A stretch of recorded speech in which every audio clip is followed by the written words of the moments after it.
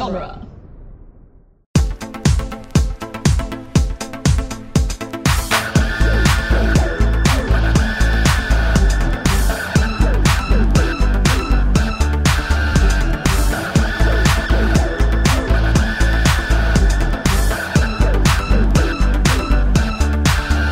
If you're looking for a night out on the town, you just found me. I'm a $65 million circus tragedy. I'm not rolling, baby, rolling in the green, but I'm unique. A freak. I'm the new Coney Island, and all the rides are open and free. I'm me. All the weirdos in the world are here right now in New York City. All the brazen boys and girls dressed to kill without pity. All the weirdos from out of town and all the freaks always around. All the weirdos in the world are here in New York City tonight. Here in New York City tonight. Welcome back to Spider-Man Minute, the daily podcast where we analyzed and celebrated Sam Raimi Spider-Man movies 1 minute at a time. But today we're doing something different. I'm Scott Corelli. And I'm Zach Luna. Hey, I'm Brian Green. Hi, Brian. How's it going? Good. Welcome. Thank you. Thank you for joining us on this special April Fool's edition of Spider-Man Minute, where we are finally talking about something that we've threatened to do since I think the very first episode of Spider-Man Minute, which is we're finally going to have the turn off the dark conversation. Yeah. I've been begging Scott to make this happen for years. Yeah. In years. Well, here it finally is. We're gonna light up Broadway, just like MJ. So Spider-Man Turn Off the Dark, a title to a Broadway musical, a title that I can only I feel like is pretty meaningless. I don't know. I can't really figure out. I know there's a song called Turn Off the Dark, but it really just feels like it's called Turn Off the Dark. Like I mean, the whole thing just feels like a U2 album. Yes, yeah. I wonder why that is. The way that the Batman soundtrack is just a Prince album. This is very much just a U2 album. Yeah. And it feels like Turn Off the Dark is just the title track of the album, and that's why it's called Spider-Man Turn Off the Dark. Yeah, because it's, a phrase that sounds like it means something, and then the longer you look at it, the more confusing and meaningless it becomes. Like somebody at some point was like, yeah, that's cool. That's all it needs to be is cool, right? Yeah. Yeah. Turn off the dark. I don't want meaning in my Broadway shows. So I'm not entirely sure where to begin here. Did you guys watch the video essay I sent you? Yes. And I did some cursory Wikipediaing as well, and I watched a run through of the show, a webcam run through the show, and then I hunted down some of the earlier versions as well. Yeah. This is something.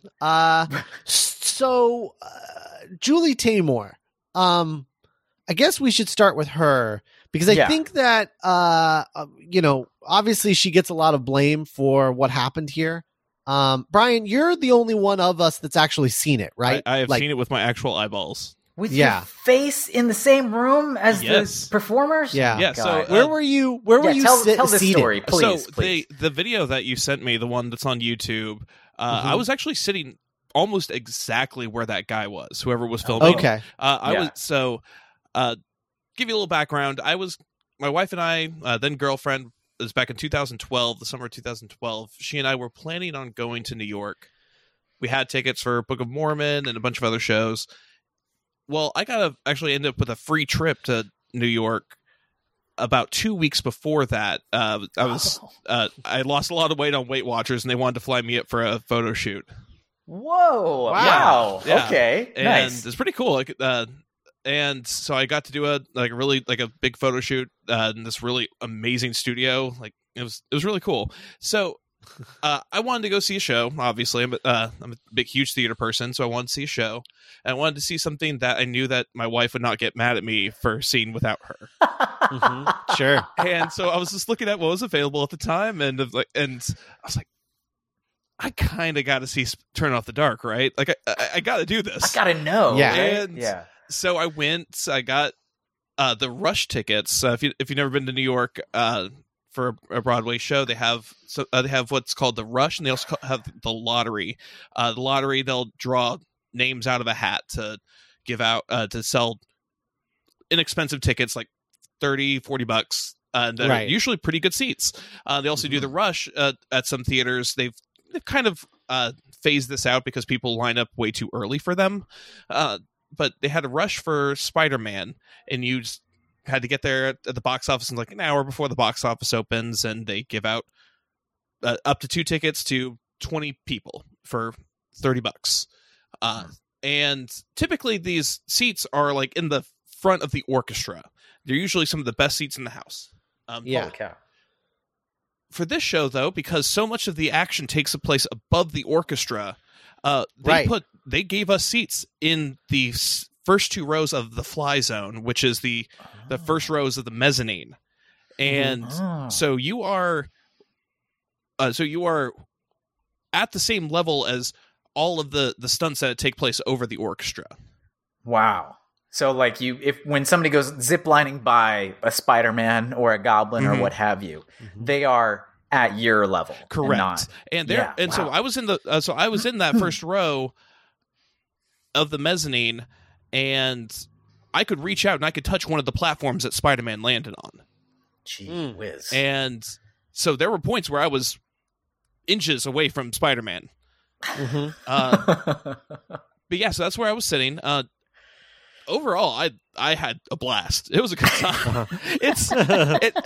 I joke and I say I love this show, and I joke that it's good. It's not good, but I had a damn good time watching it.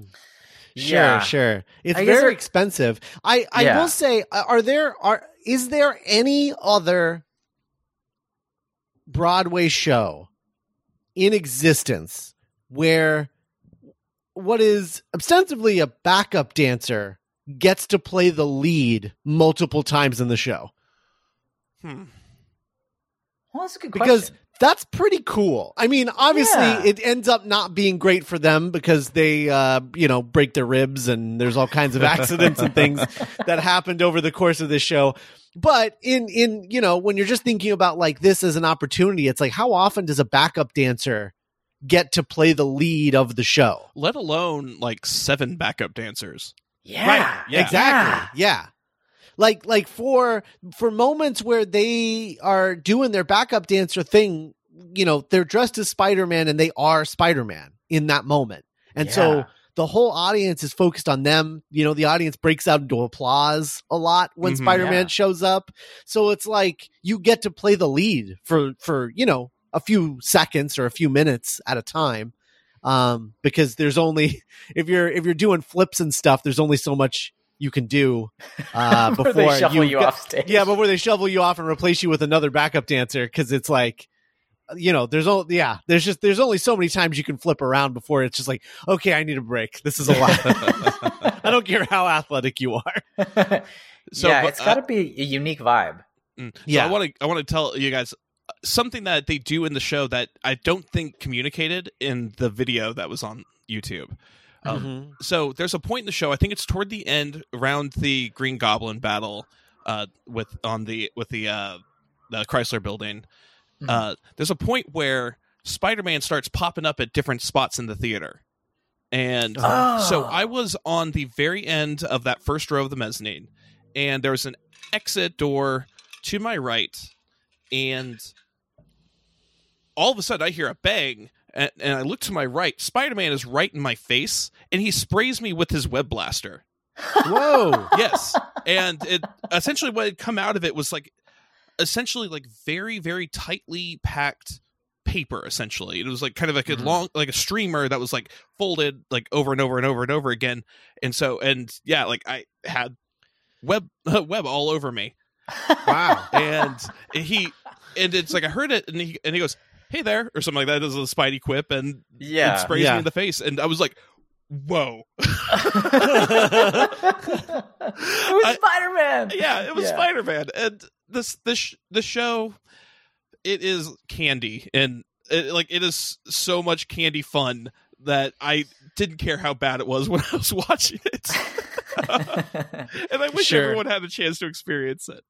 Yeah. I mean, I've been listening to the soundtrack for the past week, trying my best to enjoy myself, and it just was not happening. I'll be honest, I have a real problem with musicals who like that, like all of the songs are like, it's like they're like, let's do something different, and like let's make it not sound like your typical musical. And then they make these songs and it just sounds like trash. Like it just doesn't sound good. Yeah. I feel like the only instance of that working, in my opinion, has been Hamilton.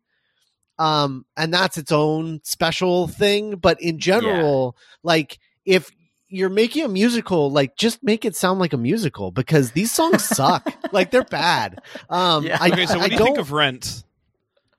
I don't know Rent very well, but I know that one, the number song sounds like a musical song, like that Seasons of Love. Yeah, the rest of it is very talk singy rock opera. Okay, yeah, I don't like rock opera. I hate Jesus Christ Superstar. I think it's one of the worst musicals ever made. Oh, see, I actually just saw the revival of Jesus Christ Superstar on tour, and I went into it. I got a free ticket from a friend, and I went and saw it, and it was kind of mind-blowing. I didn't think I was going to like it all that much, and the first time I'd ever seen it live blew my mind. And I think my favorite thing they did with that was when they are whipping Jesus, they are not whipping him, they are throwing confetti on him. So, or not confetti, glitter. So like by the end of it, he is just like disco ball Jesus, like just shining red Jesus disco ball. And it was stunning. I'm not gonna lie. There is it's probably helpful to like delineate like an enjoyable experience versus like a meaningful piece of art, you know? Right. That like, of course, it's entirely possible for me to watch a thing and enjoy myself while I'm watching it, and also not think it's a very good thing. Yeah. Or sometimes I watch something that's a very meaningful piece of art and it's not enjoyable as I'm watching it. That also exists as well. I can't remember who I got this from originally, but I used to say not candy, but Pop-Tart movies, like a movie where you're eating it or you're consuming it. Sorry, you're consuming the movie, and moment to moment, you're like, I'm having fun. Like, this is just silly, dumb fun. But there's no nutritional substance to it at all. And like Venom. Yeah, like Venom. Yeah, like Venom, I think is a Pop-Tart movie. And I have a lot of fun watching Venom.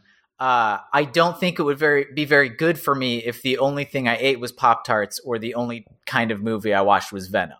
But as like a random treat, you know, it's a random like departure from the norm. That might be okay. And that's kind of the vibe I had while like looking at footage from this thing and checking behind the scenes stuff.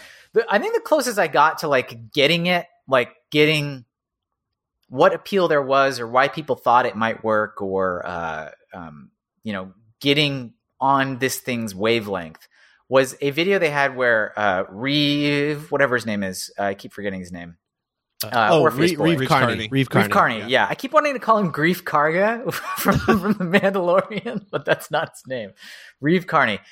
He did like a backstage tour of it, and he was just talking about like they were doing a rehearsal, like a put-in rehearsal, because they had a new person coming on to the show and they had to run through the show with them. And so it was like a low-key, lower-stakes rehearsal day, and there was a camera crew following him around where he showed people around the set. And it took me from being a person in the audience watching a Spider-Man thing I don't like to thinking about what it would be like to be a performer in that show. Mm-hmm. And they seemed like they were having a lot of fun. It seemed like he was just talking about what he has to go through to get to his, what do you call it? When you bow, what do you call it? Curtain call? Curtain call, yeah. So yeah, to get to his cue on curtain call, because he does the final big swing around with no mask on, where you know it's him, and he lands up high, and then he has to during curtain call he drops down from the sky like upside down Spider-Man, and so he was showing the path he has to take after he gets unhooked from his thing and goes out the exit, and then has to go all of these like behind ways to get to the new point so they can hook him up on wires again and then have him drop down. And he was so casually talking about like, and I have to be sprinting at this point because it's impossible to get there on time. And then I can hear a cue. It's from the stage managers, but I can hear it over the radio, something. I know by that point I have to have hopped over this thing here or I'm not going to make it in time. Like he had this whole pathway lined out, and he was just so delighted at all of the mechanisms that were happening, and he like showed the wire system that was all running for him, and he was just like, isn't this crazy? Like, isn't this crazy that we do all this? How fun. How fun. He just had such a good attitude about it that I was like, I don't know, maybe it would be fun to like play Uncle Ben in that musical or something, you know, just to like sit back and watch the chaos happen. I guess that's enjoyable. Just be out of harm's way. Yeah. Your character gets shot, but you know, you're safe. Yeah, that happens off stage. Should we talk about like the production timeline? Because if we talk about what happens in the show, there's the difference between what the show that initially was during previews and then the show once it opened. That's like two separate things, right? Oh, yeah. Right. Yeah. Well, I mean, I want to talk about. I want to talk a little bit about Julie Taymor. Yeah. And I just. So the producers of this show, I mean, one of the problems was like the lead producer, the producer who was like, we're going to do this thing, died, right before, contracts were being finalized and everything. And so it really fell off the rails pretty quickly. And because he was gone, Julie Taymor just sort of took over the production. Yeah. Which is typically a bad move in theater because producers, the way that one of the producers talked about it was like, in theater, the producer owns the ship and the director captains the ship. Mm-hmm. But when the captain becomes the owner of the ship, things can get wonky. And I think that's what happened here because Julie Taymor just started. I mean, she just took this thing over and didn't really seem to have any understanding or respect for the source material in any way whatsoever. No. And created this thing that from a distance, it was like a Monet. Like from a distance, it looked like Spider-Man, but then you'd get up close and you'd be like, wait, what? Swiss Miss? What is this? You know, that Spider-Man villain that everyone knows and loves. Yeah. So, it was a mess, and she was fired during previews, and it was sort of, the book was rewritten by Roberto Aguirre Sacasa. I don't know how to pronounce his name. Yeah. Sacasa. From he's the Chilling guy, Adventures of Sabrina. Right. He does Sabrina and Riverdale. Okay, but here's the thing, Roberto, still not the best choice here. I mean, I guess it's a thing where it's like he's trying to fix a sinking ship, and there is no fixing a sinking ship of this magnitude. It's like he's trying to fix the Titanic while it's sinking. So there's only so much he could do. Maybe if he had been given the book from the beginning, it would be better than what it turned out to be. But he was just trying to plug holes, I think. I just don't know, but I still don't know if he was the right choice. But I get in the Venn diagram of things, it's like, oh, this guy likes comics, and he's also a gay playwright who likes musicals. So what a great fit. Yeah, it feels like a good fit, but maybe from the ground up it would have been a good fit, but I don't know if he was the best choice for plugging holes. Yeah. I think he has a different like creative outlook than I think where the play was at that point. Right. I think yeah. there are too many things that were too integral in Julie Taymor's version of the show that couldn't be removed by that point. Like like all the Greek stuff. The Greek spider goddess. She had to be left in some capacity at the very least, even if she wasn't left in entirely, if she wasn't taken out entirely. Right. It's one of those things where it almost feels like a better approach to this type of project would be to have like people come in who are like maybe writers of Spider-Man comics. Well, I guess Roberto did write a few, but like to write out the story ahead of time as a Spider-Man story and then work with the musicians to create music and songs that weave into that after the fact. Whereas this was like, we're in concept land and music land, and the story, we'll get to it, and then we'll, organically work our way there. And by the time they organically work their way there, something is lost, but there's stuff that can't be undone, and it is this big convoluted thing. And part of the problem too was that Julie Taymor was such a huge name in Broadway because of her success with The Lion King. Yeah. That no one was questioning what she was doing because they were like, well, I mean, she's a genius, so she knows. Yeah. And part of the problem too was that like I read Glenn Berger's book, and Glenn Berger, who is the original playwright for this, he wrote the original book. Basically Julie Taymor took his book and just rewrote it and added all of her own stuff to it. Oh my God. And so I don't know what his original book was like, if it was a little more grounded than all of this, but I mean, she really just took over, which is kind of a no-no, right? With the stage, like that's you don't rewrite the playwright. Like the playwright is like gospel, and all you can do is add style to the substance. You're not supposed to rewrite it, but she rewrote it to the point where they had to give her a credit on the book. Yeah. And she got paid out for every performance of this thing, even after she left. If you think about like, what was the impetus behind like, all right, well, don't like let Julie do whatever. She's a genius and she is so successful, huge moneymaker.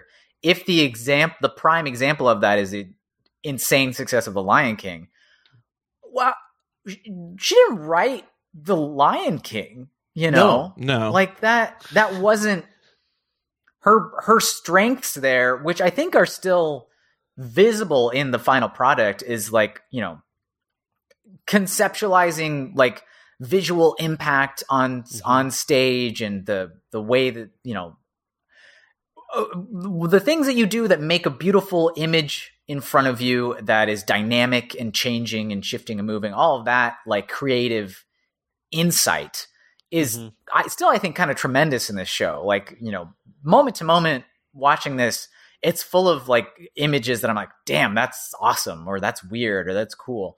But that's not the same as having an authorial voice on storytelling or narrative or theme and whatnot. And it seems like when this project came to her, she was like, well, I don't know or care too much about Spider-Man, the character, but what's interesting to me about the idea of somebody gaining spider powers and being like a deep tissue theater nerd, like, of course you're going to go to Arachne, and of course you're going to be like, oh, how do I connect this back to Aristotle's Poetics and Greek theater and the chorus and all that? And then that's how you end up with like a bunch of geeks being a geek chorus and writing the show as you're watching the show, and Arachne like having the whole thing. Like, I understand that impulse, it just doesn't belong here.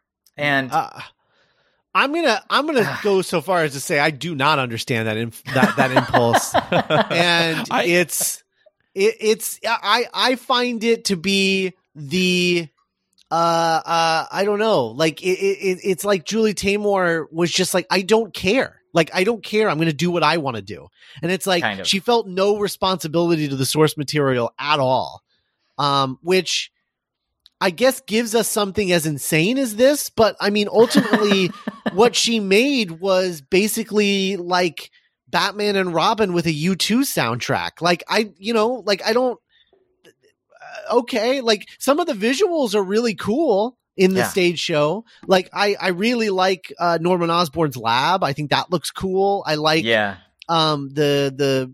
way that the Spider-Man Green Goblin Chrysler building fight looks. That scene is so cool. The Chrysler building coming over the audience is unbelievable live. Yeah. Man, it looks so cool. I mean, that stuff is really, really cool. But when the story is absolutely meaningless on every level, I just don't care. Like, and I don't care about a story about like Spider-Man being like, well, I beat the one bad guy. I guess I can stop being Spider-Man now. And then it turns out he didn't even beat that bad guy because he came back with friends.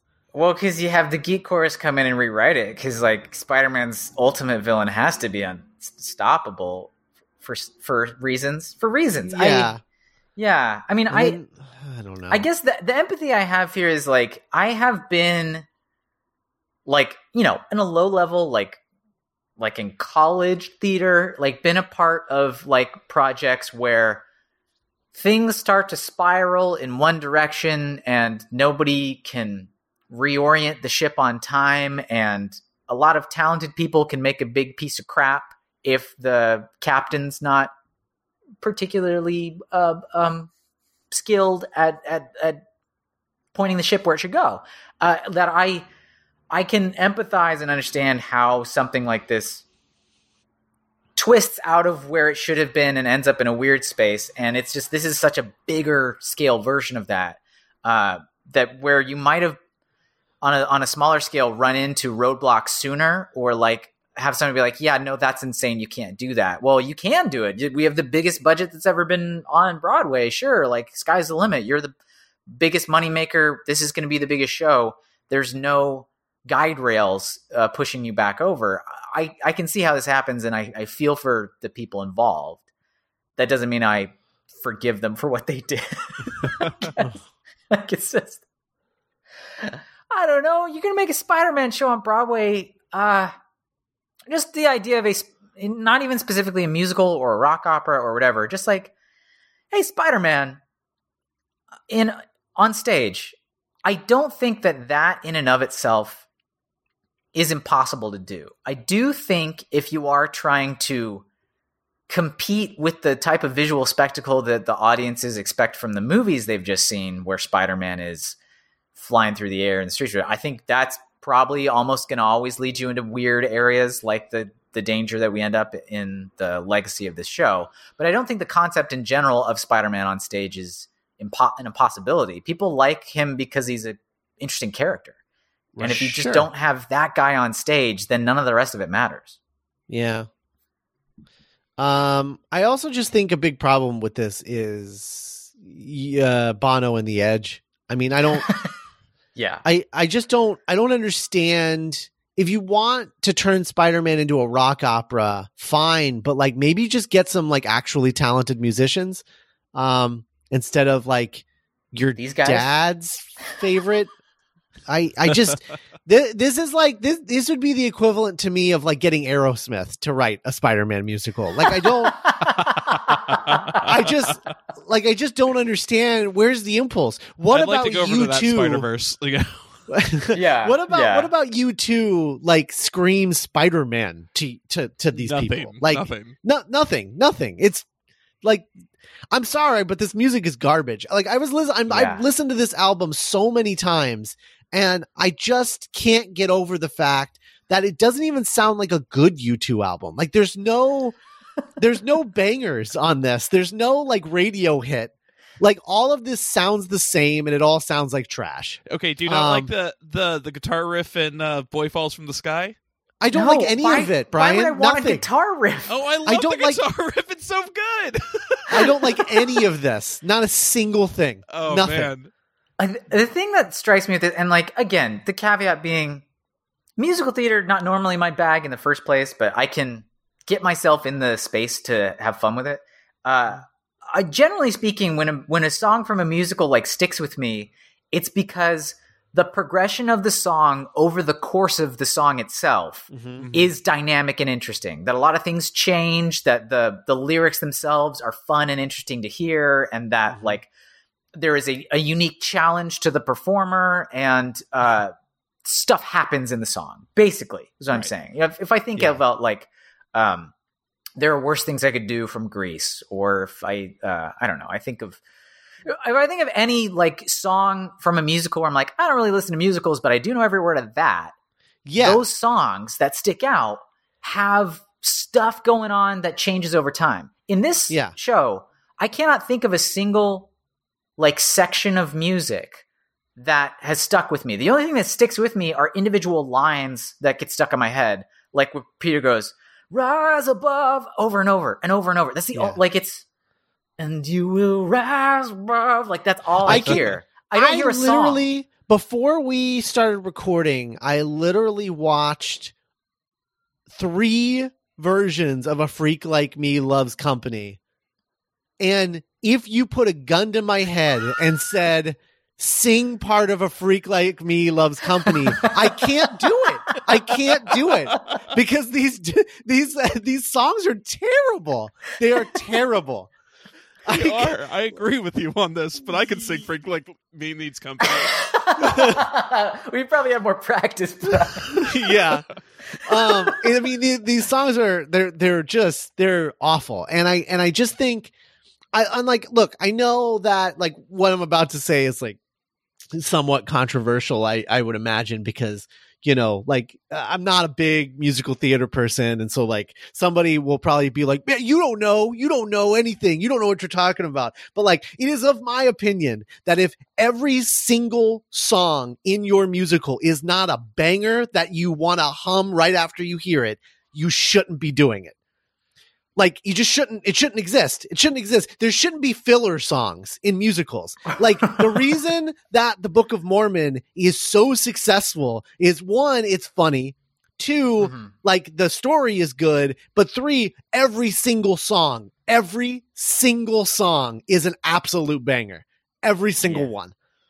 I know that doesn't happen all the time.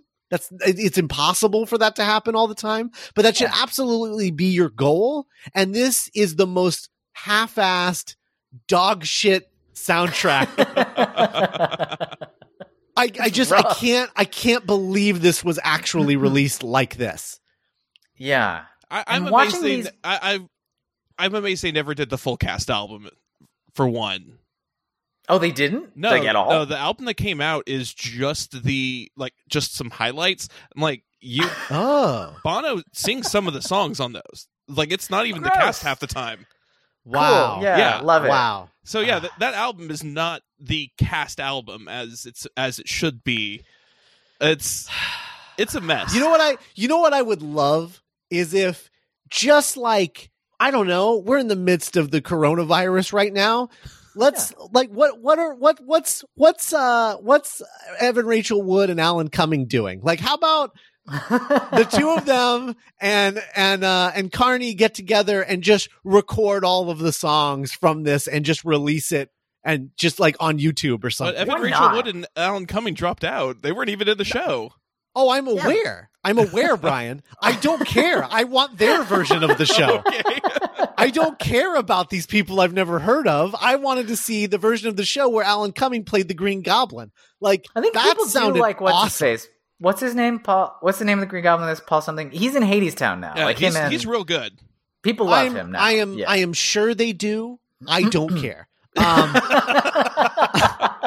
I don't care. I'm sorry, but if I'm going to watch a musical where the Green Goblin like is like, I don't know, like Rocky Horror Picture showing himself all over the place. Yeah, I want it to be Alan Cumming, not whoever that dude is. I thought he did okay. Patrick Page is the one who plays him. He was fine. He's fine, but no one is going to be good as the Green Goblin because this show sucks.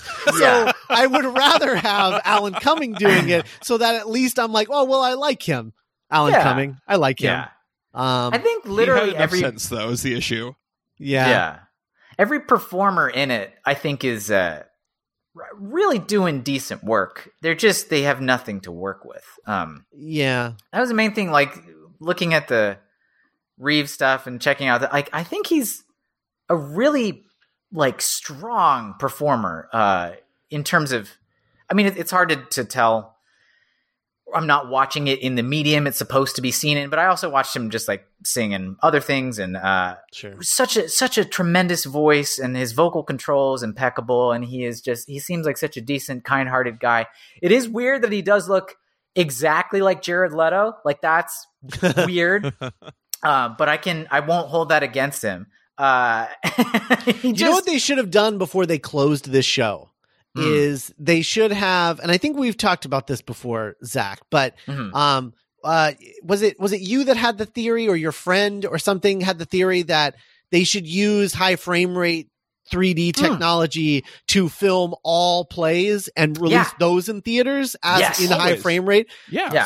So it feels like you're actually watching like the you're stage physically show. there. Yeah. I think you're watching it as it's intended to be, which is in high frame rate as we see reality. I have always felt like it is just a shame that more shows don't do pro shots.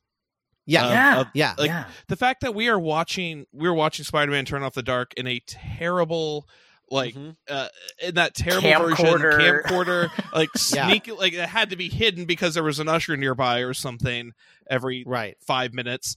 It's a shame.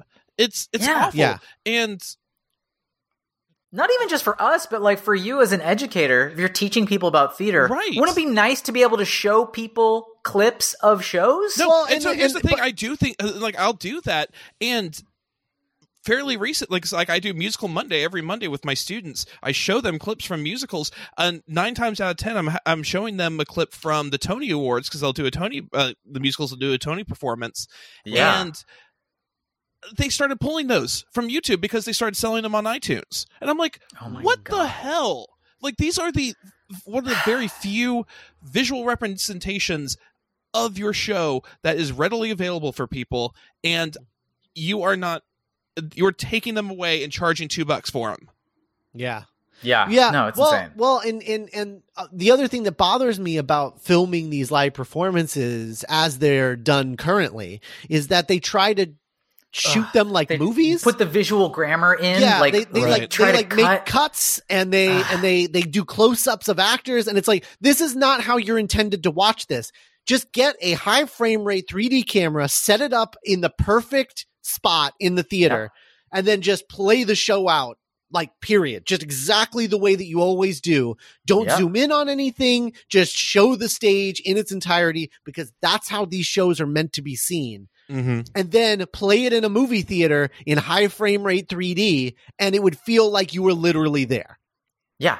That'd be amazing.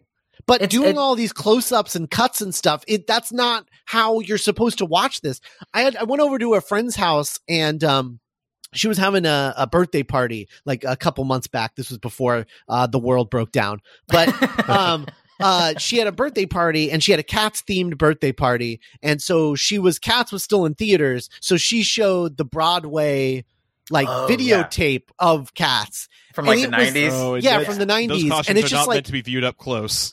No. And I was like, this makes even less sense like this, because you're just cutting away from the performers doing the song just to get like a cat person going right up to the camera and like scratching their hand at the camera and going, "Bleh." Like it just like, it's stupid. It's stupid. Stop making plays try to look like movies when you're shooting them. It's why I'm dreading the Hamilton thing, because I'm like, you're going to try to make it look like a movie. I know that that's how you shot it, because it's how they shoot all plays, and it's maddening. But if they had shot this in the way that I'm describing, on the mezzanine, center mezzanine, shot it in high frame rate 3D, they could have released this in theaters and gotten their money back.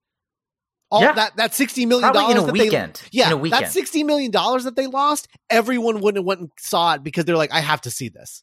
This is insane. I gotta know. I can't go to New York, but I can go see a Fathom event in high frame rate 3D and watch this thing. I would have in a heartbeat. Of course, I would have absolutely done it. God, it's so stupid. Like, it would have cost them maybe an extra $10 million to do that, and then they would have been able to.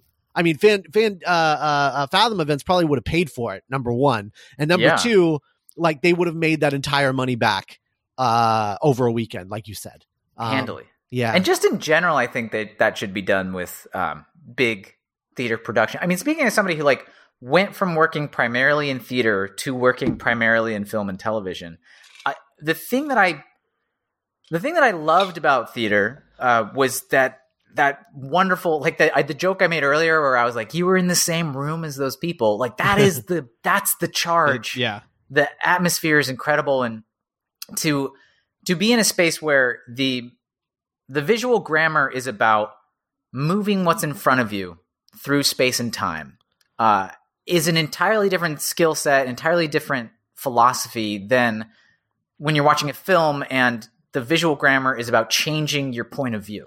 Right. And I don't like when they try to make one the other one. I love when you lean into the strengths of it. I remember like going to see a show at the Royal Court Theatre in London, and I was like furious while I was watching it. It was this small independent, production they were doing there, and they were trying to make this like super gritty, like war thing about like soldiers in Afghanistan. And they were trying to do it like documentary style, but in like a theater. And I like what frustrated me so much about it was like they're very clearly trying to make like a movie style, super gritty take on this scenario.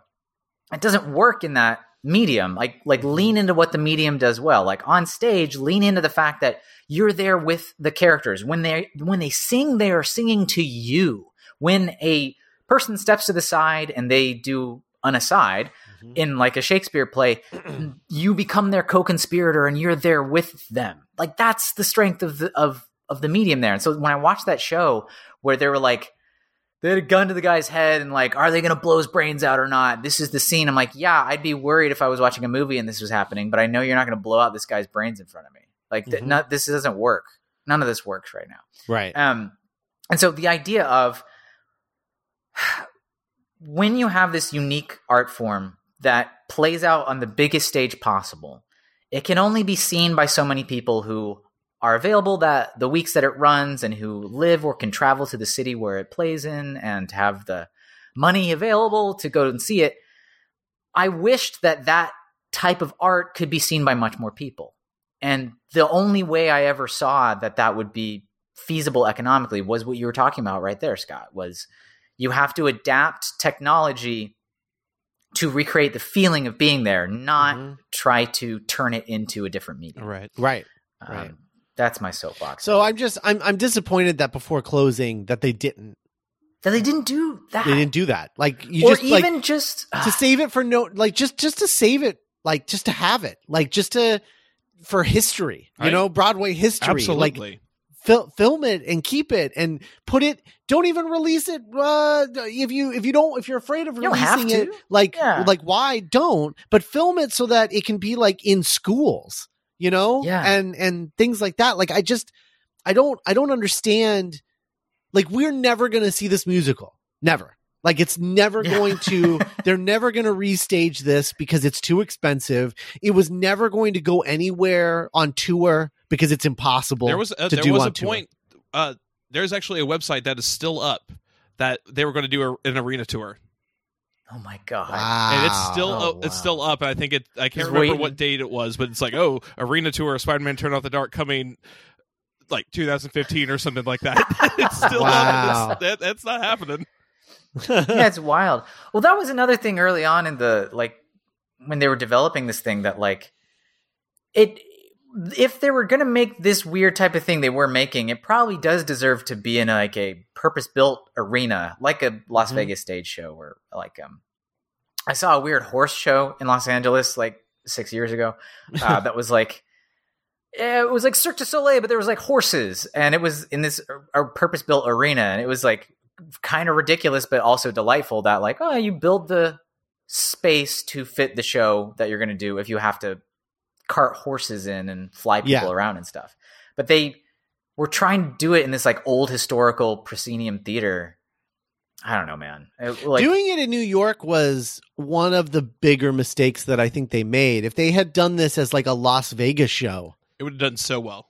So well. Because then you could have equated it with Cirque du Soleil, which is basically what it is anyway. Right. Yeah. Then if you call it, I mean, literally, if you called this exact show Cirque du Soleil presents Spider-Man, oh my God, I would have no issue with any of it, because I'd be like, oh, it's Cirque du Soleil. Like, I know what I'm signing up for. Like, it's going to be weird, and you know, it's not going to be accurate to the source material in any way.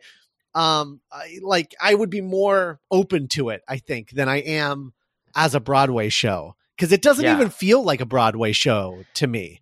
Well, especially once they sanded off the weirder corners, like when Roberto came in to like revamp it and like, all right, well, let's get rid of most of the Arachne stuff and let's get rid of all of the Greek chorusy things and let's revamp it so he doesn't kill the Green Goblin and right before the intermission and all that. It works slightly better as a story, but it's just so boring in the end. Like, I almost would have rather seen the like more weird, pardon my French, the more bizarre version of this that Cirque du Soleil does, you know, like where, like we've got Arachne up the wazoo, and we're also going to have Anansi the Spider-Man in here, and we're also going to, like, you know, the skies will part and like go crazy with it. Fine. But we end with this thing that like isn't what it wants to be and isn't what it should be, and is just like caught in between these two worlds that I don't know who gets what out of this. Having said all that, I just want to pause you just for a moment, just to say that I would pay a lot of money to hear Patrick Page dressed as the Green Goblin calling Spider-Man bug.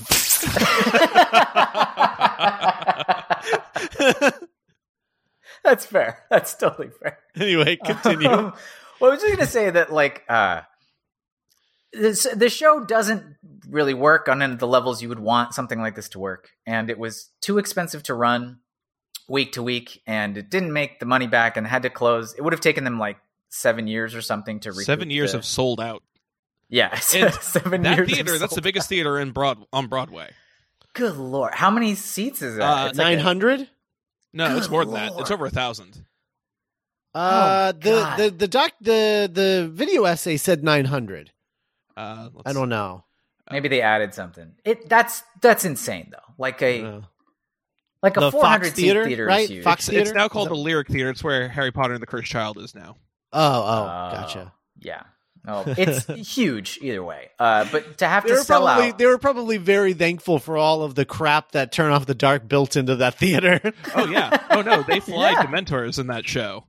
Oh, perfect. There Sorry, you go. I'm not keeping the secrets. Oh yeah, Lyric Theater has 1,900 seats. Oh, 1,900. Okay, yeah. so yeah, that's probably what I was hearing. Would be a very small theater. Is a relatively small theater for Broadway. Oh, okay. Oh, well, I was just hearing. Big to me, man. I must have heard 900 when he was saying 1,900.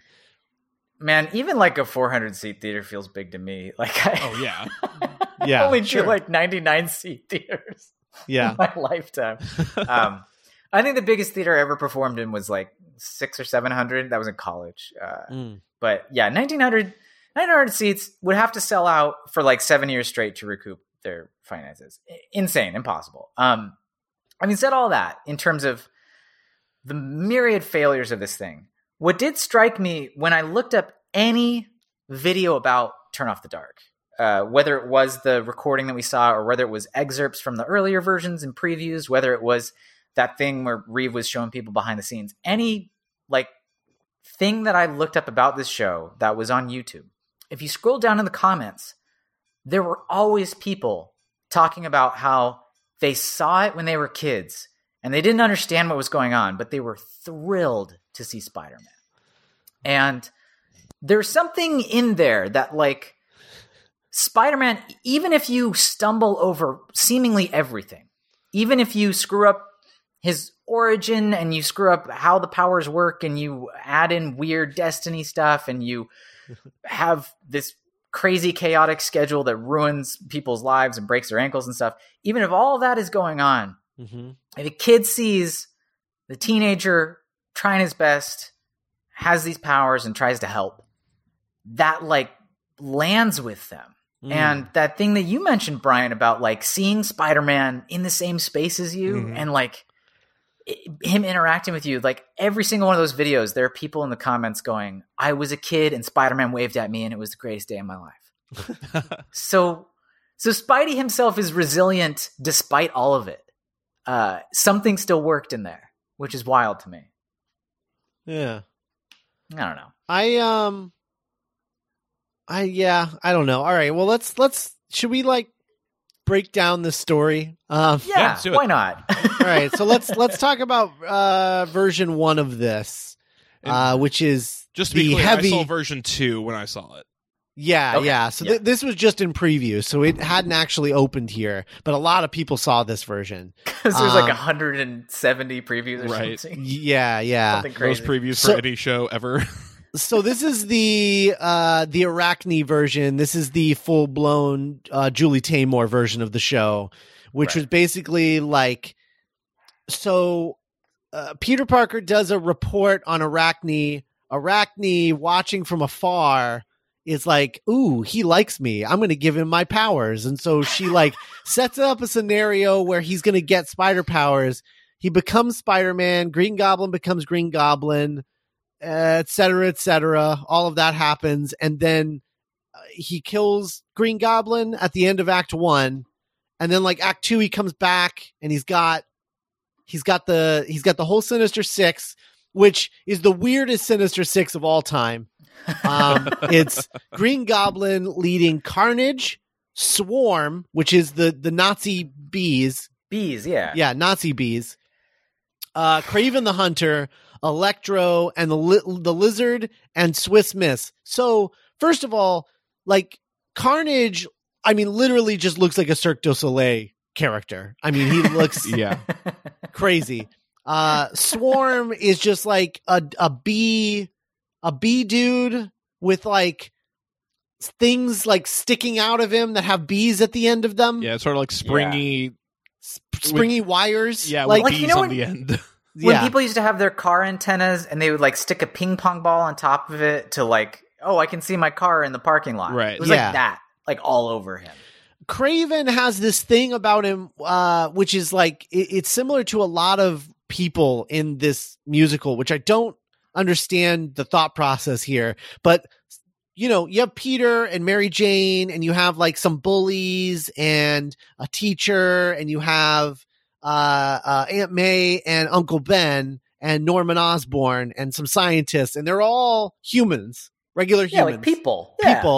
And then everyone else who's a person in this is this hideous monster with like a giant mascot head, and they just like wobble around, expressionless, and Kraven is one of those people. He's like a mascot version of Kraven. He also has a lion coming out of his chest. Yeah, and he has a lion that he can make roar on his chest. Because despite him wearing it, it is still alive somehow. So, and then Electro is just like a dude with like, he has like some static electricity stuff on his head and his hands. It looked like some sort of shoots off effect. sparks. Yeah. The Lizard, which is by far my favorite. The Lizard is a Muppet, what can only be described as like a Muppet scientist, he looks like Professor Honeydew, but with like beige skin. And then when he turns into the Lizard, a T-Rex rips its way out of his chest like the alien in Alien. But still has like the dangling corpse of Dr. Connors like around its hip. Yeah. What I love about Lizard, though, is that this was long before the advent of the inflatable dinosaur costume. Yeah, and little did they know that if they had just taken this technology and sold it, they could have made their loss back. They absolutely could have. If they had foreseen how big of a thing this would be on YouTube. Yeah, they could have just patented that technology and they would be fine. What can you do? But then of course there's Swiss Miss, which is the original villain created for this by Julie Taymor. No one knows why she created this character. No one knows where it came from. Everyone why is she just named after a hot chocolate? Why she's named after hot chocolate.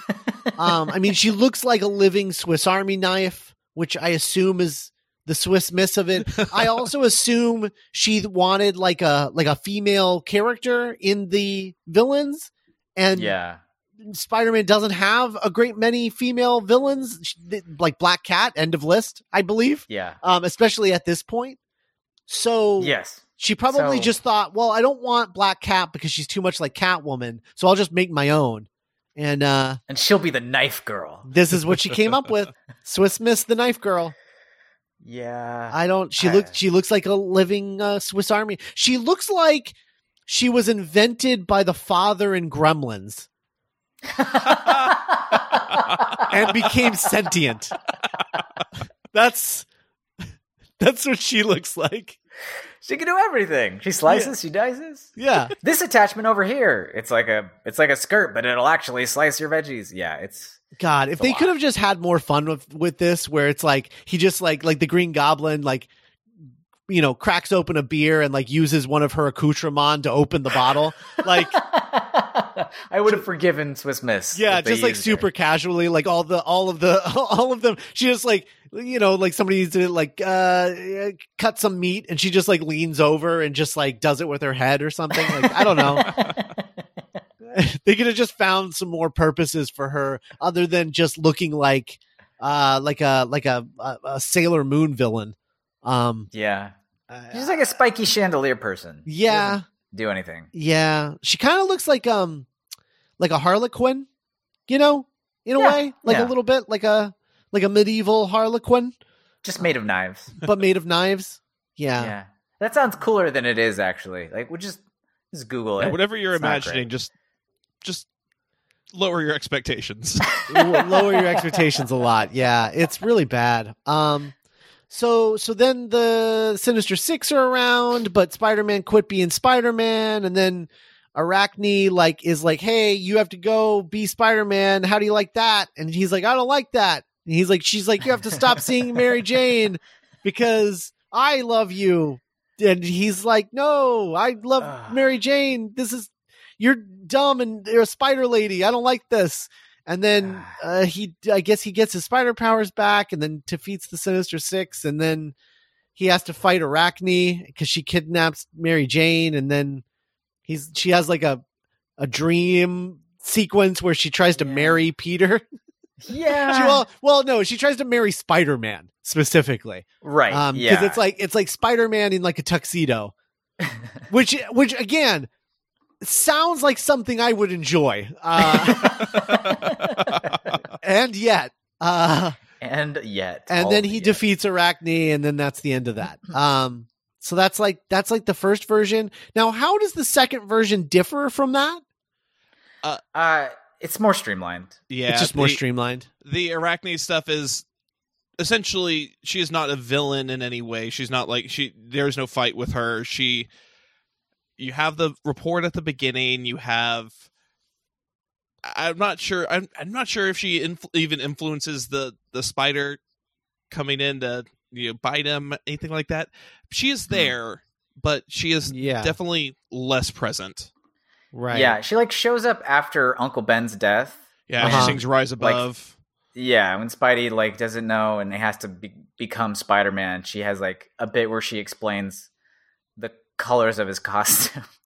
Right. Because it's like red for all of the hearts of the innocent who are good God, hurt or whatever, and then blue represents the sorrow that he's going to protect people for. I don't know, it's dumb, but she's like a Madam Web-esque hey, you're down in the depths, buddy, but you're special. You got to remember that. Don't worry. Type of influence. I do want to give this musical credit for three things.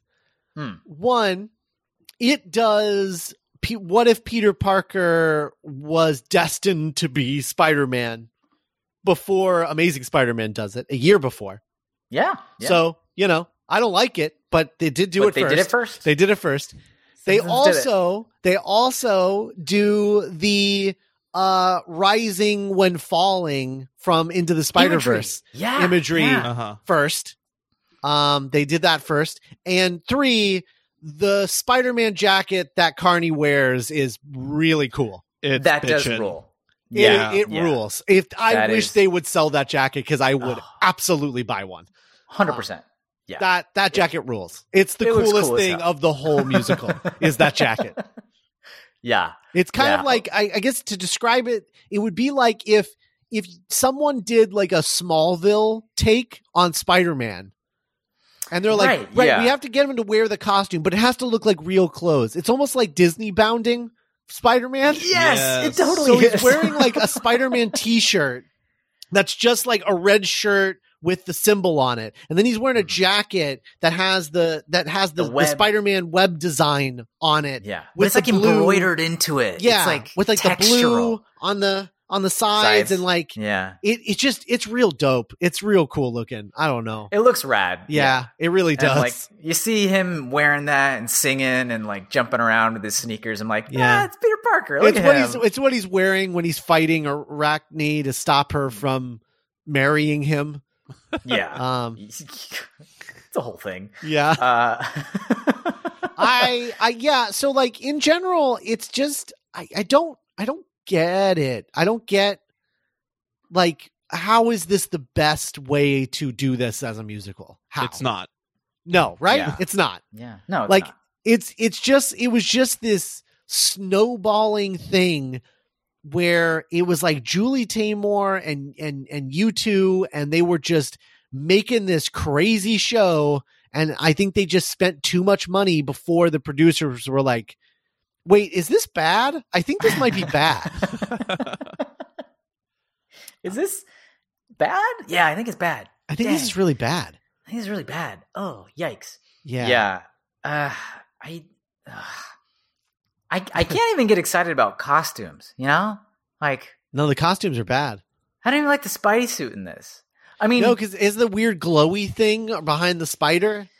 Yeah. I mean, I guess I could talk about the suit a little bit, I guess. So the suit that they have for this one, which I've seen some breakdowns of before, I don't mind a lot of the technology they're using for it. I think it was actually kind of the techniques they were using were pretty smart. So it is much like the film suits, like Lycra poly blend for the stretchy outer layer, and then there's muscle padding underneath that. And then there's they had specially made Puma shoes so that the soles would be extra grippy, and they had ankle support inside the suit, which is what they ended up doing for the later movies after this. Which is pretty cool. And they had special stuff woven into the gloves so that they were extra grippy, so they could move around and grab stuff and whatnot. Up close, their workhorse, items of we got to do thousands of shows in these, and they're really built super tough. All of that I appreciated. What bothers me about the suits is literally the design of what they look like. The red and the blue bleed into each other at the edges. There's no like borders there. So there's this weird purplish area in between all of them. And it looks like it's sort of been like half-assed airbrushed is basically, it looks like a bad piece of like graffiti, honestly. Yeah. And then so they did that first too. Yeah, sure. Yeah. The webs aren't raised on it, but they're printed to look 3D, if that makes sense. With like, they're silver webs with black outlines, basically. The spider emblems themselves are hideous. And most of that I probably could forgive were not for the fact that they have, I think, the worst masks, period. They're so ugly. Spider-Man's eyes are really wide apart on them. Yeah. And they're really white, and they built the front of the mask out of a mesh, like a porous mesh. That's like, I think it was vacuum formed, Kydex or hard plastic like that. But basically that would be a firm shell. The idea behind that being, if the entire thing is mesh, then the performers are no longer limited like in my costumes or the movie costumes, where you can only see a narrow range out of the eyes because the eyes are the only part you can see through.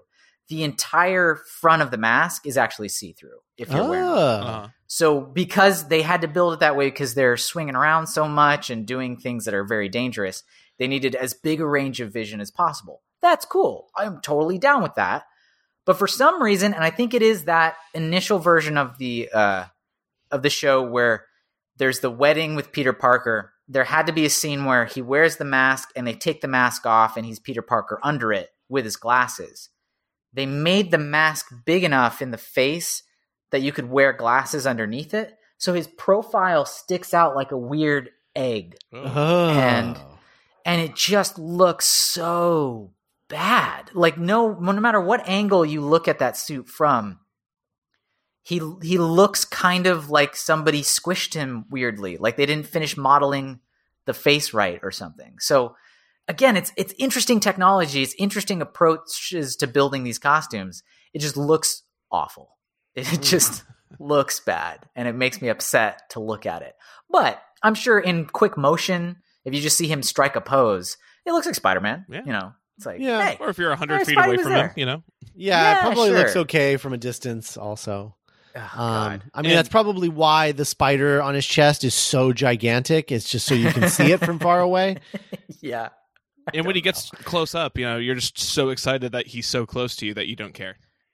Yeah, Yeah. you're just thrilled that Spider-Man's there, I'm sure. Yeah, I just wish it looked nicer, basically. That's all I'll say about it. Yeah. I do think it's hilarious that there's only one, because it is a full-on padded suit, they take a while to put on. So there's only one time in the entire show that Reeve, the lead actor, actually wears the Spider-Man suit. Oh.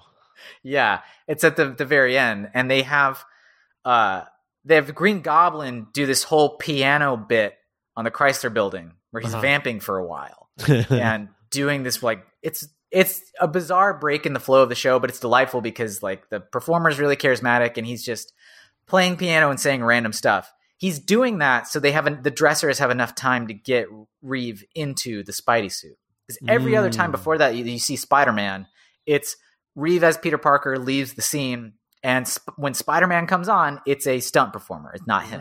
Right. Right. Every other time.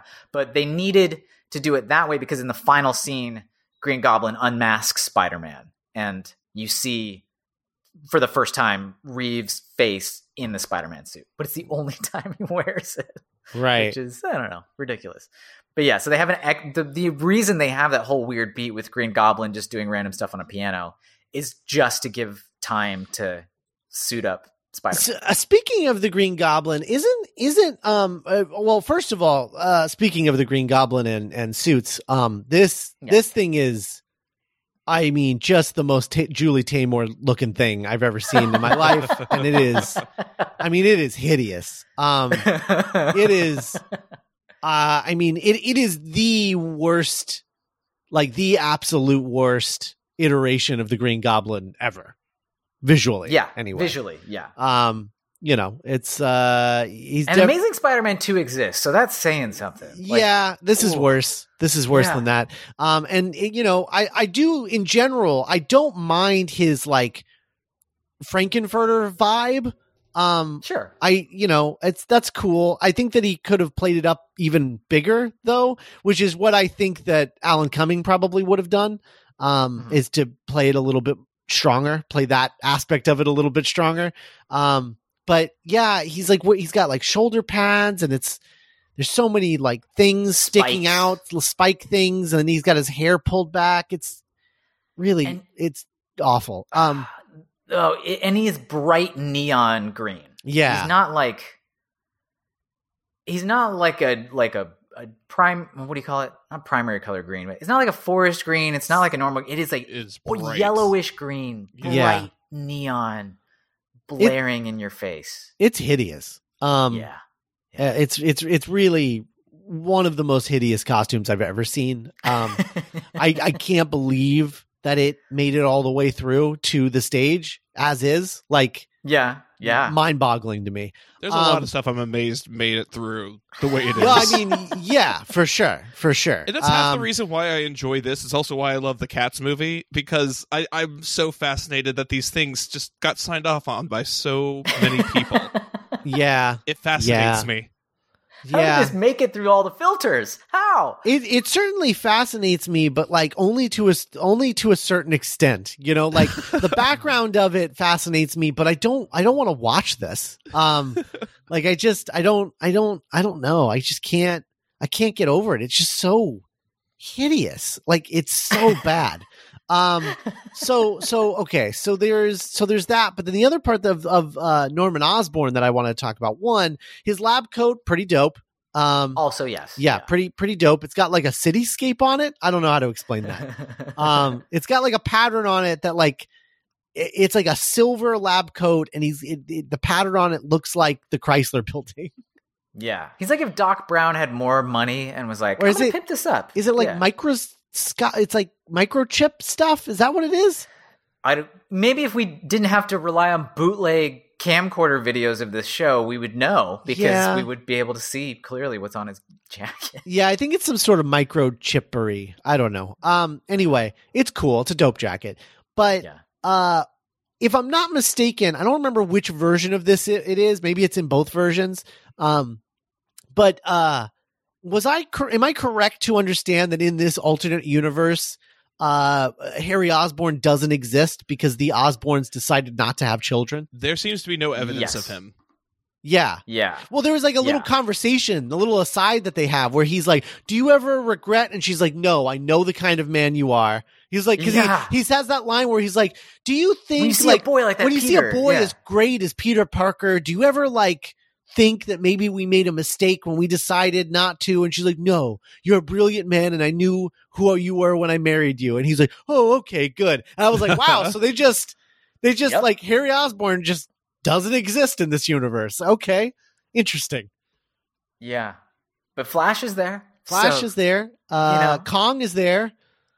There's the bullies have their own song. Yeah, it's bizarre. They do. Yeah. They have a bully song while they're bullying numbers. Peter. Yeah. What does that even mean? I don't know. It's funny because that song is not on the soundtrack. It's not one of the ones that's on the soundtrack. And I started watching it, and I just go, oh God, I forgot about this song.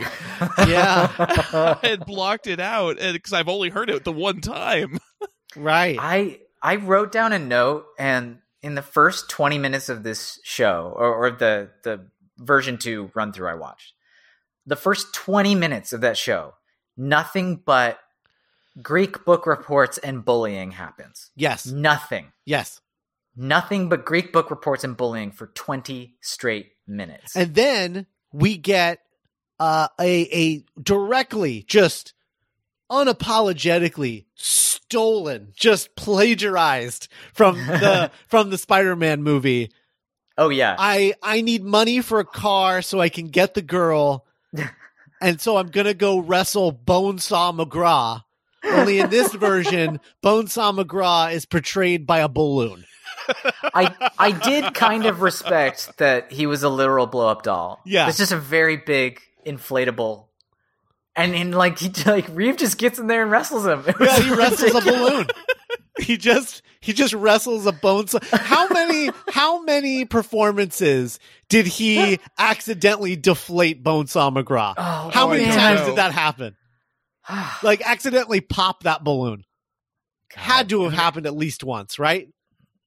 The prop master has to get out the repair kit so they can patch Bonesaw. They had to keep it really far away from Swiss Miss at all times.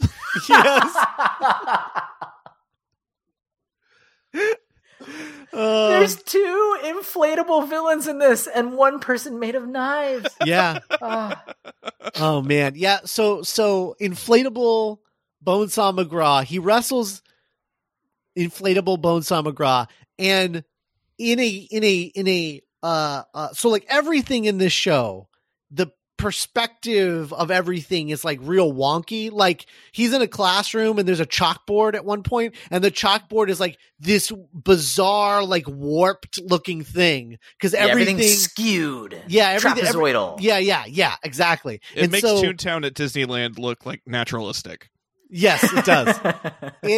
So like the ring is tiny. Like it's like the size of a bed. Like it's Yeah. It's a tiny ring. So imagine a tiny ring with a blow-up doll of Bonesaw McGraw. I don't even really want to call this a doll. It's a balloon. Like it's a big balloon. It's like a balloon, like a mini version of like what they would fly at the Macy's Day Parade. Like totally. Yeah. Just upright, so it looks like he's standing there. So it's that, and it's like 7.5 feet tall. This balloon, I would say. Yeah. I mean, I don't know. I'm basing that off of the idea that Reeves Carney is like, I don't know, 6 feet or something like that. So, but it's a good like foot and a half taller than him. And it takes up a lot of space in the ring, and then he is just struggling with this balloon, like that scene in Ed Wood when he's like when he's fighting the monster, the tentacles, and he's like, oh no, and he's throwing the tentacles around. Frank Langella. When he's playing Bela Lugosi. That's what this looks like. But the ring is the size of a bed. So it's just this tiny space, and he has to fight this thing.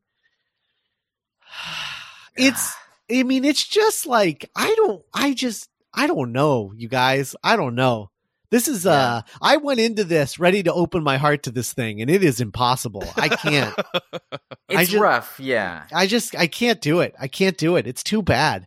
It's something that needed to be seen live with an audience. Sure. It's just what I've been saying about Cats, the movie. You know, everyone said hell no to me. It continued to say hell no to me on that one. I would put Cats in the theater as one of my favorite theatrical movie experiences of all time. And just as it dawned on everybody that this is what they were in for collectively. It was great. It was so much fun. This is like, because like, I can be charmed by bad things, like Zach was talking about with Venom. Like, we're aware that Venom isn't a great movie, but also it's glorious and we love it. Yeah, it's delightful. Right. And we'll watch it all the time. Oh, Brian, you will love this movie. Yes. Boy, that's a movie for you. Yeah. That is, if there was ever a movie for you, it's Venom. Good. It's the best romantic comedy of 2018. Yeah. It's a romantic comedy about a man and his alien symbiote, and it's about them falling in love. It's very sweet. It's very sweet. Bizarrely so. So I can be up for that kind of thing, but this show just gets to a certain level of like, I think the difference between something like Venom and something like this is that this is such an oddity that it's not like even the difference between The Room and this, right? So like The Room was made by someone who was genuinely trying to make something that he thought was good and was genuinely like had a passion for what he was making and had a passion for whatever he thought the message of the movie was, right? He was like, the world needs to see this.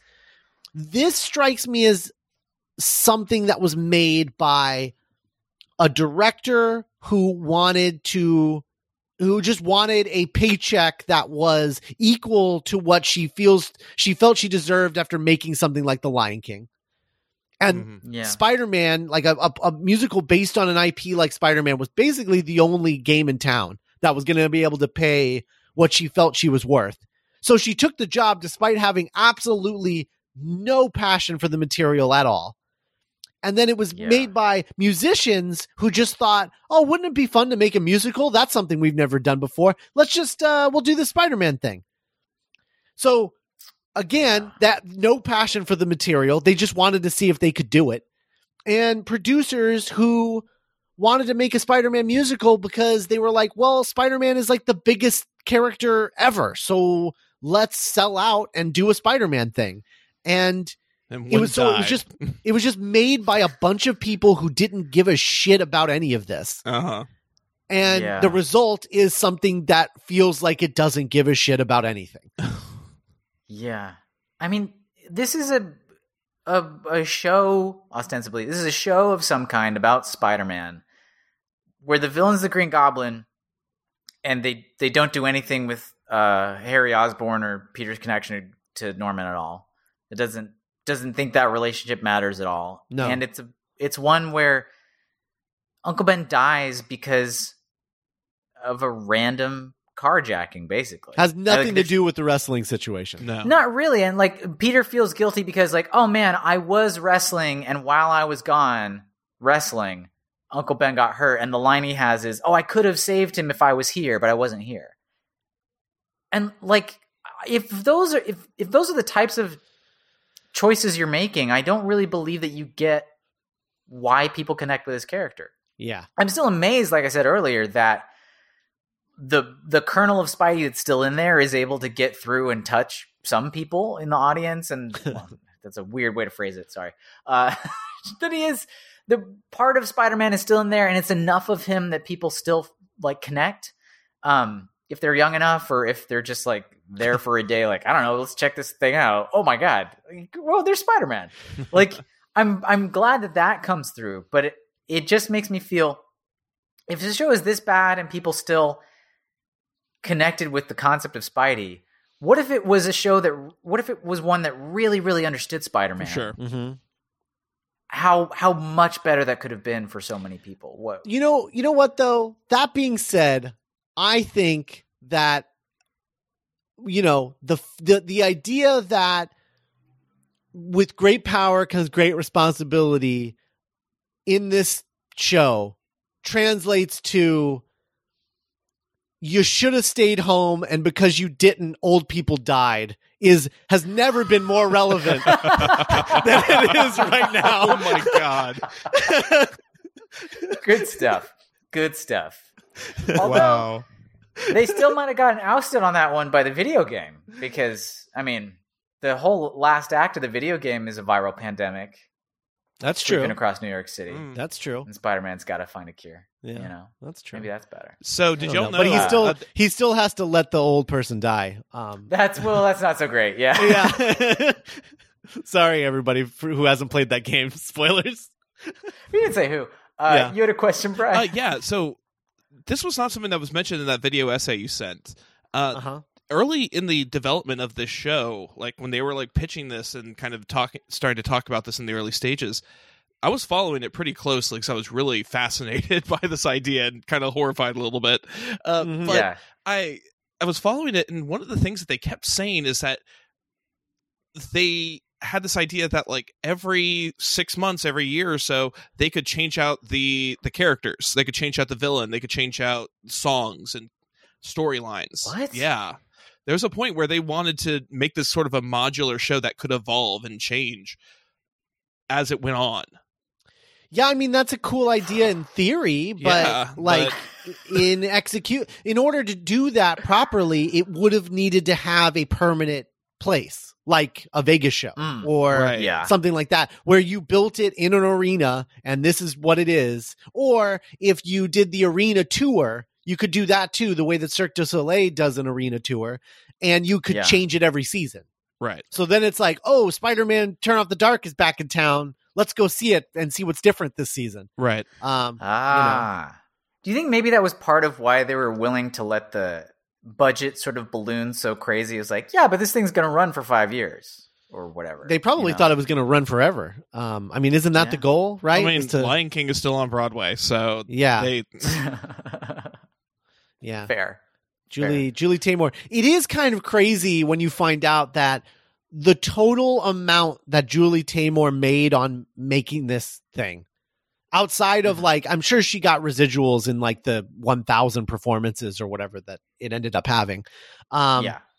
But her fee was, or no, that's right. Her residuals, they mentioned her residuals. So when she was fired, she lost the right to the residuals on this, and she was paid $36,000 total for the run of the play on residuals, like in a court case or whatever, and then a director's fee of $126,000. So she only made about $155,000 for 9 years of work. wow. 9 years. 9 years of work. Wow. That's Yeah. That's a lot. Guys, That's- I don't know how that's a lot of profitable this time. Broadway thing is. Yeah, yeah, 100. Like, I know it sounds like it's like, oh man, I wish I could have $155,000. It's like you probably have over the course of 9 years. Most people probably have. It's not a lot of money in that amount of time. Yeah, that's wild. And she's Julie Taymor, so that's kind of crazy, honestly. But I'm sure she's fine because I'm sure she's getting paid out for Lion King forever. Yeah. yeah. It's like what, $15,000 a year. Yeah.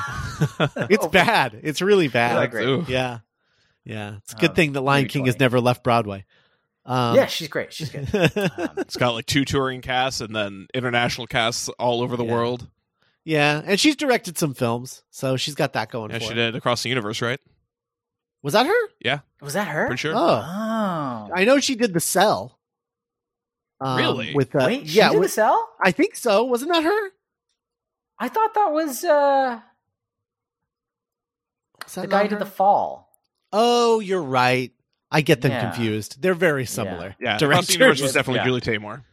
Oh, okay. Good for her. Yeah. oh, that she makes did sense. Frida. That's what it was. Ah. Yeah, Titus, Ah. Frida, Across the Universe. Before Tempest? before Spider-Man happened, I really wanted her to do Mulan for the stage. Oh, whoa. Not so Get much that now big though. Disney Yeah, Yeah. I don't know. When is Mulan the movie ever coming out? it's that been a thing? delayed for sure. Cool. Yeah. Yeah, Cool. it probably won't come out until November, along with everything else. It's going to be a busy time at the theaters. Yeah. My Alamo season pass is going to be a good value that month. Mm-hmm. Fingers crossed. Yeah. Yeah, I don't. Yeah, I just don't know what else to say about this thing. It's a mess. It is a mess. It is a unique mess, though. Yeah. Although I will say this, I would pay any amount of money to have watched Stan Lee watch this musical. Oh. Oh, that makes me sad. Yeah. What's happened? How did, what? Yeah. And then at the end, they're like, what What did was you that? think? Oh, I thought it was neat. I thought it was real neat. It was real neat. High flying spectacle. Oh, boy. New York. Yeah. Wow. Yeah. I There mean, was there's a quote from Alan Cumming about his decision to leave the musical. That is, my God, that was a lucky escape. Jesus Christ, talk about dodging a bullet. The producer who died right before signing the paperwork said the same thing. oh my God. Woof. Yeah, we didn't even mention that like 6 people got like heinously injured over the run of this show. Yeah. I was trying to avoid that. It Yeah, dampens that's- my enjoyment of it. Yeah, it's part of the legacy, I guess. Yeah, I mean the injuries are rough. Like the biggest injury, the one big where one. where the guy, the Spider-Man double, like jumped off the bridge and wasn't caught by the wire and just fell to the ground, Yeah. and broke He his fell in ribs. the orchestra pit. Yeah, fell into the orchestra pit and broke his ribs. I wasn't expecting footage of that in that visual or the video thing. I was like, Yeah. I was go, oh, Like, oh no! Oh, oh, Yeah, yikes! yeah, Uh, that's really bad. content warning on that's- that one. That's the downside of being a backup dancer who gets to play the lead every once in a while, Right. Is that? in the musical. Oh yeah. He went back to the show though afterward. Man. I was kind Was of he- amazed what- about that. Was it because he was contractually obligated to, or I'm sorry if I get injured because of your negligence. I think I can get out of that contract. right. Yeah. Probably. Yeah, I don't know. Just love being Spider-Man. I guess so. I mean, I would. That was a thought I had. I mentioned this on the our last Weekend Bugle, where we looked at smaller scale live action Spider-Man stuff. That as heinous as some of these performances are, every time I like watch footage of one, there is part of me that goes, "Yeah, but man, I would love to get hooked up to that rigging and like swing around once or twice." You know, like- Scott was telling me y'all talked about Spider-Man Rocks. Yeah, we did that. Rocks. We did that on the Weekend Bugle. You guys can go back and listen to that too. if you're a Patreon supporter. Oh boy, I saw Wow. that my first time at Universal Hollywood. That is one of the worst things that I've ever had to watch. Was Spider-Man Rocks. Yeah, it's not great. Yeah, boy, it's I would much rather watch Turn Off the Dark than Spider-Man Rocks ever again. Yeah. I'll take that as a win for Brian. Yeah. I'm checking here. I don't have any notes left except for one, which is just like in all caps that I wrote. You do the Sinister Six, but you cut out Mysterio for a stage production with special effects. I mean, look, you cut out Mysterio, you cut out Doc Ock with like puppet arms, That'd be real cool.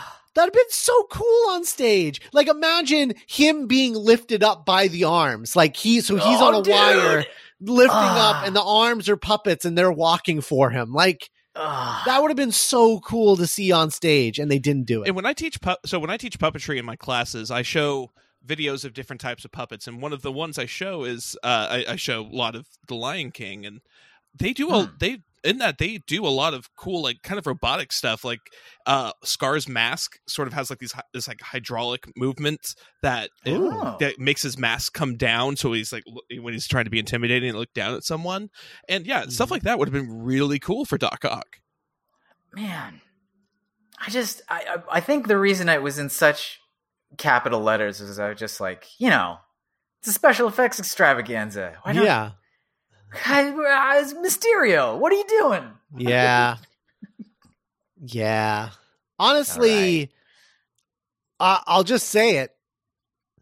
Green Goblin, not the best choice for a stage show. No. Not the best choice. Not the best choice. No. Doc Ock, superior. Mysterio, even better than that. Like, Kraven? What the hell is Kraven even doing What's Kraven this? even doing? Yeah. He doesn't do anything. Here's the thing: the Sinister Six, they do nothing in the show. Yeah. Like, they are. Well, at least the lizard gets to like wobble around like one of those balloon guys like out front of a used car place. Yeah, but the fact that they don't have, they're not face characters. They are like, they're the mascot costumes. They don't have any dialogue. They don't sing. Costumes. They just dance and spin their blades and around. Spidey webs them. Yeah. Spidey shows up and webs them. They pose a lot. Yeah, they do. Carnage and boy, does, can they pose. Carnage does nothing. Like, like Kraven. All right, so you got. Let's go through it again. So we got Swiss Miss, who she doesn't do anything, but at least she like spins around and like poses and stuff. Like, Yeah. and she's got style. She's got choppy, knivey hand stuff going on. I mean, there's something there. That's fine, I guess. And then you've got Kraven, who, like, at least in the videos, because like when they introduce them with these like off-centered video monitors where they're showing news footage, and it's like costume fittings of these Sinister Six like posing and stuff, and like Kraven at least like rides in on an elephant. So, like, that's something, I guess. Cool. It's like, okay. He has animals. Yeah. The domain of animals or something. Right. And he's got his lion chest. That's cool. The lizard, as we've talked about, a cool T-Rex bursting out of a dude's chest. I mean, that's something, Yeah. It's interesting, I guess. Swarm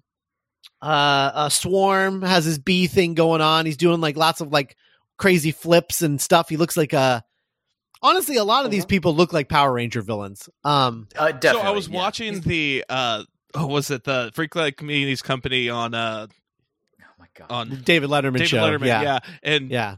Jenny goes, "What is this, Power Rangers?" Yeah. Literally what she said. Yeah, I mean, they look like Power Rangers characters. Like, that's like villains. Like, that's what they look like. But like, so like they all do something, but like Carnage literally just stands there. Like, his job is just to look like Carnage. Yeah, he waves his arms around a little. He does nothing. Because he's got claws. Yeah, he does nothing. He has, as a villain, of the ones on stage, he probably could do the most things. Like, based on his power set. But because they have no way of actually doing that in reality. They just choose to just have him do nothing. And so he just stands there and does nothing. Like he just does nothing. You know, Carnage, he's a guy with sharp teeth. That's all they need. Yeah. He describes him as like he killed his grandmother and then ate his mother or something like that. What did they say? Something about her dog, I think. Oh, right. Made that's right. Killed his grandmother, murdered his grandmother, and then made his mom eat their dog. Ooh. What? And Goblin's like, my kind of guy. That's what I gotta hang around So with. he also says that Kraven loves animals maybe a little too much. Yeah. Yeah. Which, yikes, dude. Yeah. Yikes. Yeah. Wow. It's What a weird show. man, I don't know. Even like Vulture would have made slightly more sense to me than the Goblin with the way that they had him flying around. Yeah. Like, he doesn't have the glider. He just has like wings. Yeah. He's a green guy flying around. Like, Yeah. That's the Vulture. What are you doing? I think the most awkward part of it, and maybe it's the fact that like we could only watch a bootleg of it. I don't know. Brian could probably say that it looks way cooler in person, but the fight where they're like swinging around each other and like it just feels like they're in like an awkward slap fight. It's like it looks really bad. Like they're just like struggling to like reach each other, and then they like catch each other and then like fake slap each other and punch each other, and then they swing apart again, and then they like struggle to get back to each other again. Like it's really awkward and bad. And I was like, is this how it's supposed to be, or is something going wrong? Because this I'll looks say rough. this. In that moment, I did not notice how awkward it was, and I think part of it is the suspension of disbelief just of being in a live theater production. Sure. Yeah. And just the excitement of seeing that live, it did not register to me. Watching it today, that absolutely registered. I was like, oh, okay, yeah, wow. Yeah. It looks like the Green Goblin is like dog paddling in the air, like as he's like trying to get back over to Spider-Man. It's like they're pulling the proverbial punches and the literal punches much, much more than you normally see on stage. Right. And maybe that has to do with the fact that they're being whipped around through the air at speed, so that even if you took a swing at somebody, if it was anywhere near connecting with them and you both were moving at speed, it would be like being hit by a car or something. Yeah. Oh, Like, yeah, if sure. You actually, like, they had to really make sure they don't ever connect or something. I don't know. And maybe it's better designed for when you're in the theater. I mean, when I was in high school, I got hit in the face with a 2x4 in a fight scene because like we were off by like an inch, and I was luckily we were in a production of Night of the Living Dead. I was playing Harry, and what's the main guy, the lead? I don't remember. Is it Ben? Because I'm an idiot. Ben, I think. I don't know. Barbara's brother, though. He like is trying to like board up a wall or board up a window, and zombies are like reaching through the window, and I'm like doing whatever I can to make this situation like even worse. And he just whips around and is supposed to hit me in the face with the 2x4 he's holding up. Well, I don't know what it was. Like one of us was off our mark, or his grip was off on the 2x4. Hits me in the face. Like I'm like bleeding profusely out of my mouth. Oh, and God. He looks at me, goes like I'm on the floor, and he's supposed to like pull me up and punch me again. And he goes, "Are you okay?" I'm like, "Yeah, just punch me, dude." And so we go through the rest of the scene, and like we only had maybe 6 minutes left of the play. You know, my character gets shot by him later on. It like gets shot and dies and becomes a zombie again in 3 more minutes. So I was like, fine, I could deal with blood coming out of my face for a little bit. That is hilarious. What dedication to your craft, you know, bud. Like that is high school junior Brian. fantastic. You know, he was very serious. Yeah, I don't think I ever got hit real bad.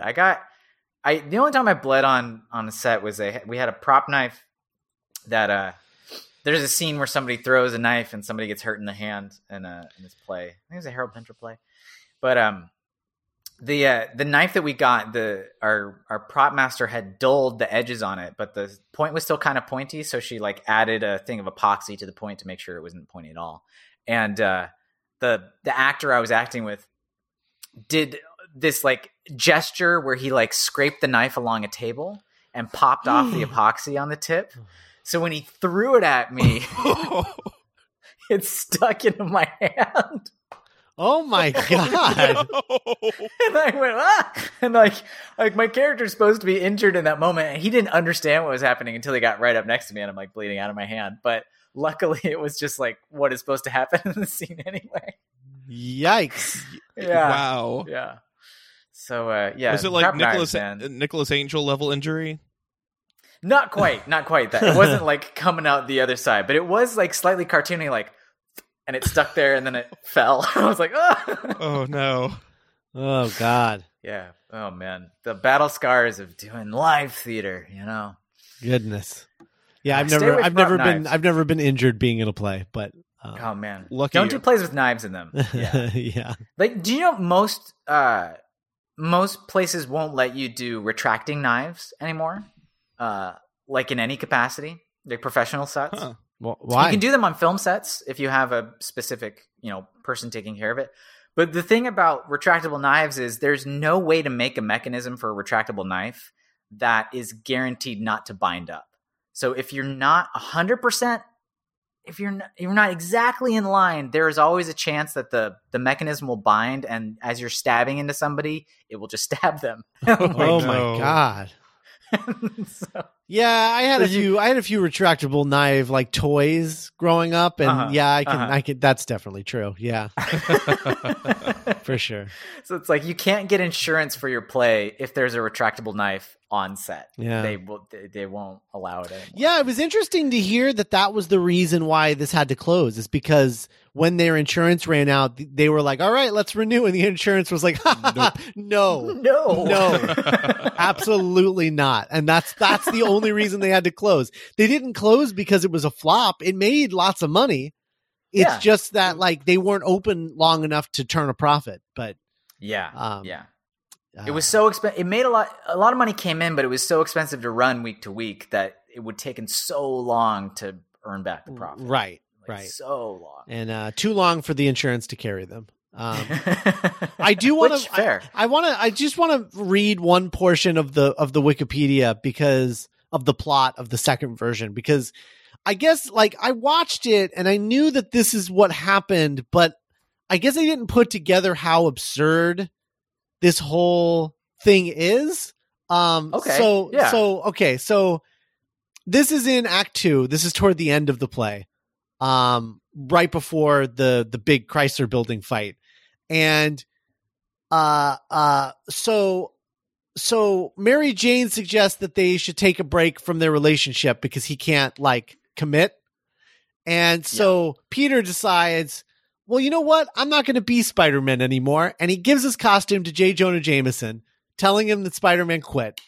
Then he has Mary Jane meet him at a nightclub where he proposes to her. But then while they're there, the Green Goblin intercepts the city's TV signals, threatening Spider-Man's loved ones. So then he takes Mary Jane home, dumps her right after proposing to her. Mm-hmm. Like you do. Dumps her, and then goes back to the Daily Bugle and steals back his costume from J. Jonah Jameson to go after the Green Goblin. Oh my God. That happened all together like that. Yep.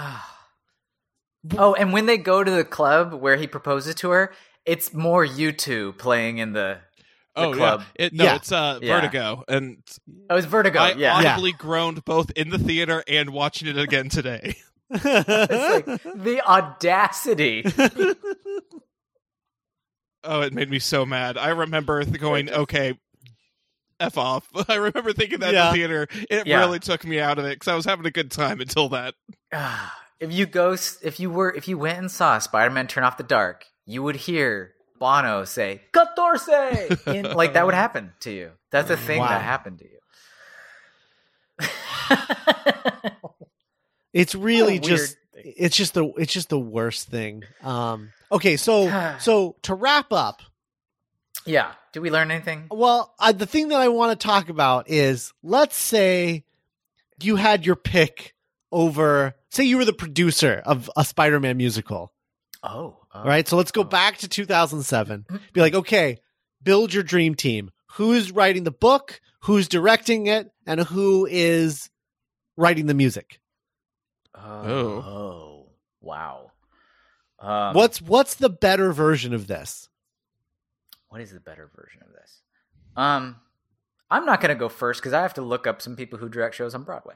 I don't have an answer here. Scott, do you have an answer here since you're putting this on the spot? I mean, I don't know. I just think I feel like the problem is like the choice of music is dumb. Like U2, I don't know why. I don't get it. I don't get what their thought process was behind U2. Like, that's not Spider-Man. I mean, one of the things that I remember when Spider-Man 2 came out and the soundtrack was released and Vindicated was like the big single, everyone was like, oh, they like figured out Spider-Man. Like, this is more what Spider-Man should sound like. It's like, it's this. It's not Chad Kroger. It's this, you know? And I feel hero could save us. Yeah. I'm not going to stand here and wait. So I feel like it should be like the music should be something Dashboard-esque. Maybe I don't know. I'm just trying to think of like I just don't know. I'm asking because I know that you guys know this stuff more than I do, but like it's just like, it's also maddening to me that like this opened opposite Book of Mormon. Because Book of Mormon is like so good. You know, and this is just the opposite of the Book of Mormon. Yeah. And I don't know, like I just think about like why not get like Alan Menken to do Spider-Man songs? Yeah, like somebody that is a established Broadway and like musical writer composer, that this is their wheelhouse. Yeah. What is the equivalent of getting Danny Elfman to score the Raimi movies? Right. What is the equivalent of that in this space? Like I would want, I don't know who did this, but like whoever like directed the successful run of the Mean Girls musical recently, so like good. the idea of like threading a very specific tonal needle about high school and adolescence and the challenges there and the darkness that's inherent there, but also like having fun with it and that it's funny and strange and weird and dark and all of that stuff together. Like, you need somebody with that command of tone if you're going to do a Spider-Man musical, I think. So maybe that's the vibe I'm going for in that space. I was thinking maybe the director of Spring Awakening would be good. Okay, sure. Yeah. I love that show, and I think that captures that age range pretty well. Yeah. But he would have been working on Spring Awakening while they were working on this show, so that wouldn't have worked out. Right. And I'm sure whoever did Mean Girls was probably doing, I don't know, some huge show at this point in time, like Spamalot or whatever. I mean, I've said for a long time too that like I personally feel that Joss Whedon should probably stop working in film and television and start doing stage stuff. Because like I feel like I literally think if Joss Whedon and I think it was Jed Whedon, right? Joss and Jed, brother. If they like work together on a full 2-act, like full 2-hour Dr. Horrible Broadway musical, have you been reading my diary, Scott? It would be insanely. It would just be insanely successful. But like that's another example of like every song in Dr. Horrible is a banger. Oh yeah, every song. Yes, song, every single song. Like I am a sucker for duets. Like I love a good duet in a Broadway musical. It's my favorite thing. Good. My Eyes is absolutely unbelievable. It's so freaking good. And the fact that the duet in Turn Off the Dark, which is in theory, a good like it's a good idea for a duet to be like, oh, he doesn't want to be him because like he doesn't want to be himself anymore because he's a nerd and he gets beat up, and she doesn't want to be herself anymore because of how hard her life is. And the audience is seeing this and being like, oh my God, they're so perfect for each other. Like, if they could just, they don't know. But they don't know. Yeah. Like, it's so good in theory, and in the execution, it's horrible. It is a terrible song. It is a nothing. It's a nothing song, and the lyrics are the worst. That's the biggest problem, I think, with this musical, is that the lyrics are the absolute worst. But the city conducts a symphony. I searched through trash for a melody. I hate everything. God, I hate to it lead all. us back to dignity. He literally in this sings junkyard of humanity. I hate everything about it, and if you keep going, Brian, I'm going to hate you too. It's so bad. Yeah, I hate that line so much, but I laugh so hard every time I hear it. The lyrics are terrible. Absolutely. I don't know. I feel like going after someone.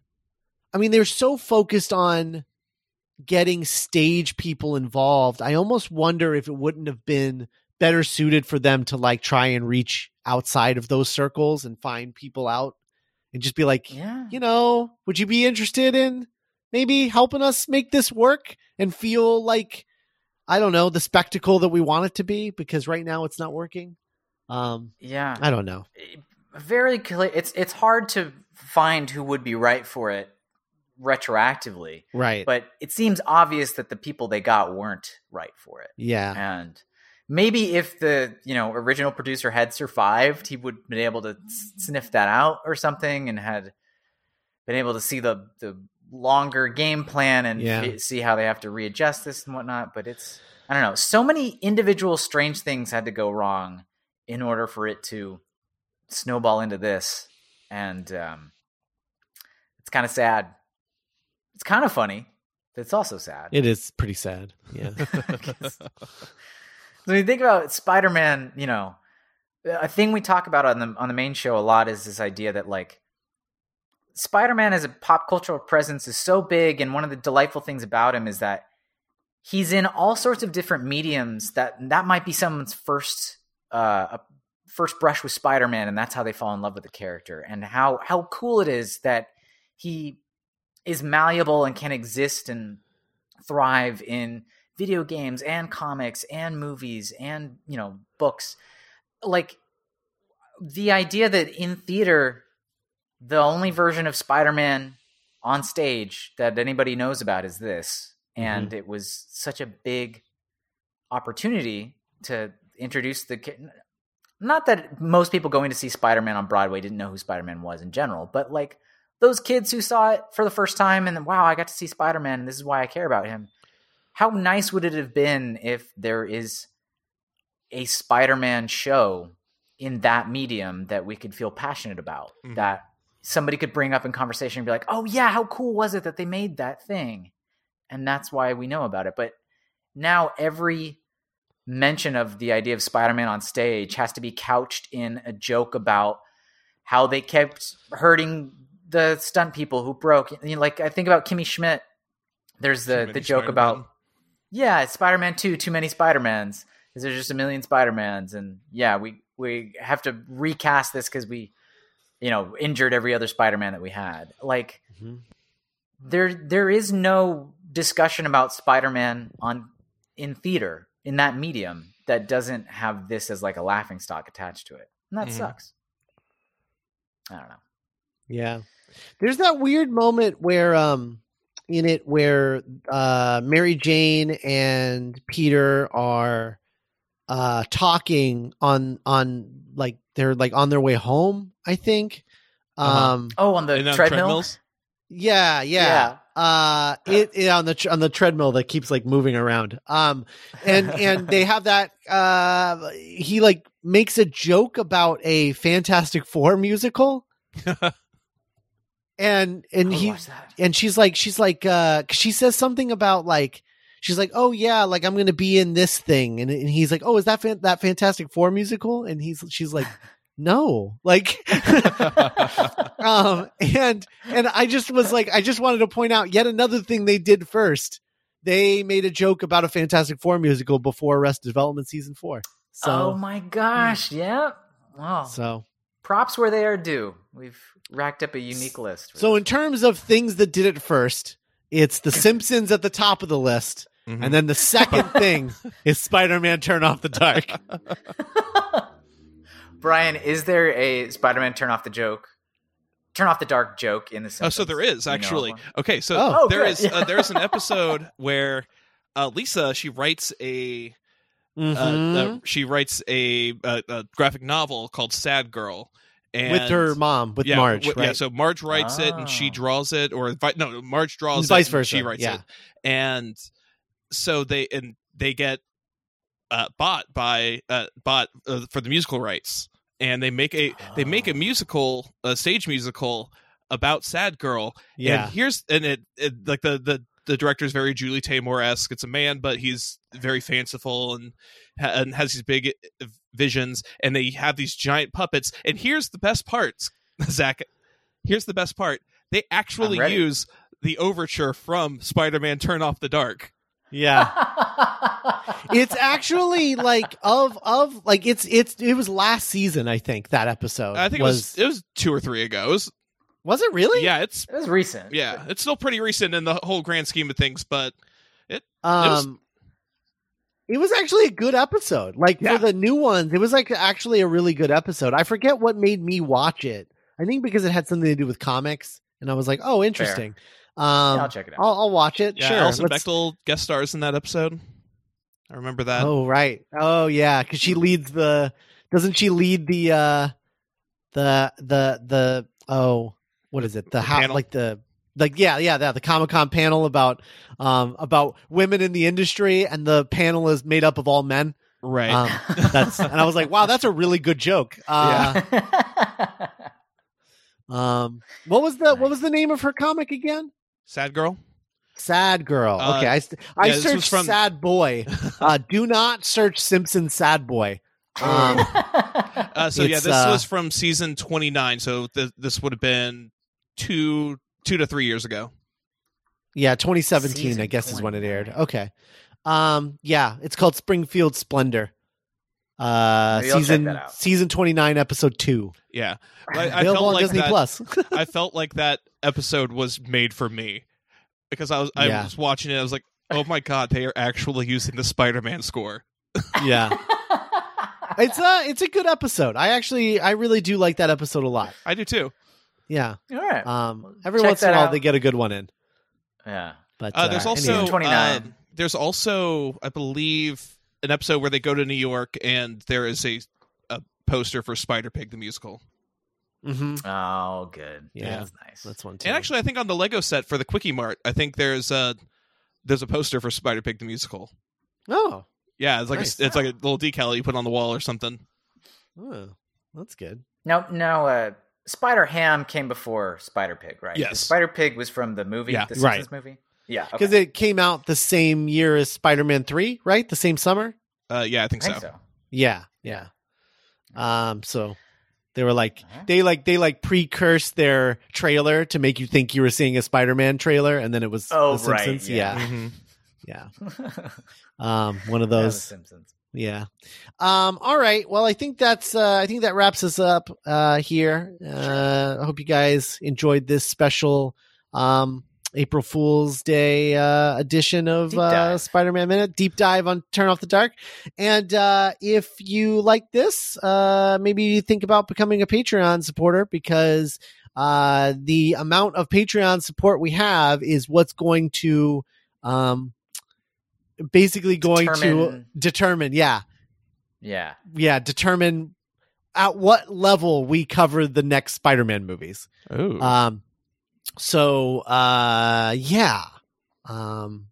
Check that out, I guess. All of those goals are up on our Patreon page. That's duelinggenre.com/support. And you can also get the Weekend Bugle, where we talked about Spider-Man Rocks, as well as a Spider-Man stunt show from Thorpe Park in Sussex, UK. So check that. Yeah, British stunt show, Spider-Man stunt show.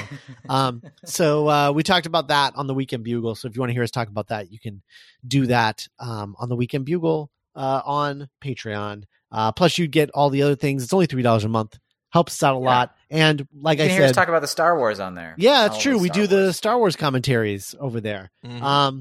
But yeah, so check that out if you're interested. Help us determine how we cover the next Spider-Man movies. And yeah, anyway. You can also hear Scott and I talk about the upcoming Spider-Man ride at Disneyland. Oh yeah, that's true. We did that. And also you should listen to Brian and I, our new podcast, Theme Park This. Oh yeah, it's a good time. Yeah. We take a concept, movie, TV show, we make a theme park out of it. Mm-hmm. Yeah. That's every episode of that. So at some point we're definitely going to do a Spider-Man episode. Oh, for sure. At some point in the future. But for now, that's where you can check us all out. Zach, do you have anything you want to plug? Oh, Apple TV, right? You should. Oh yeah. Apple TV, Mythic Quest Season 1 is up on Apple TV.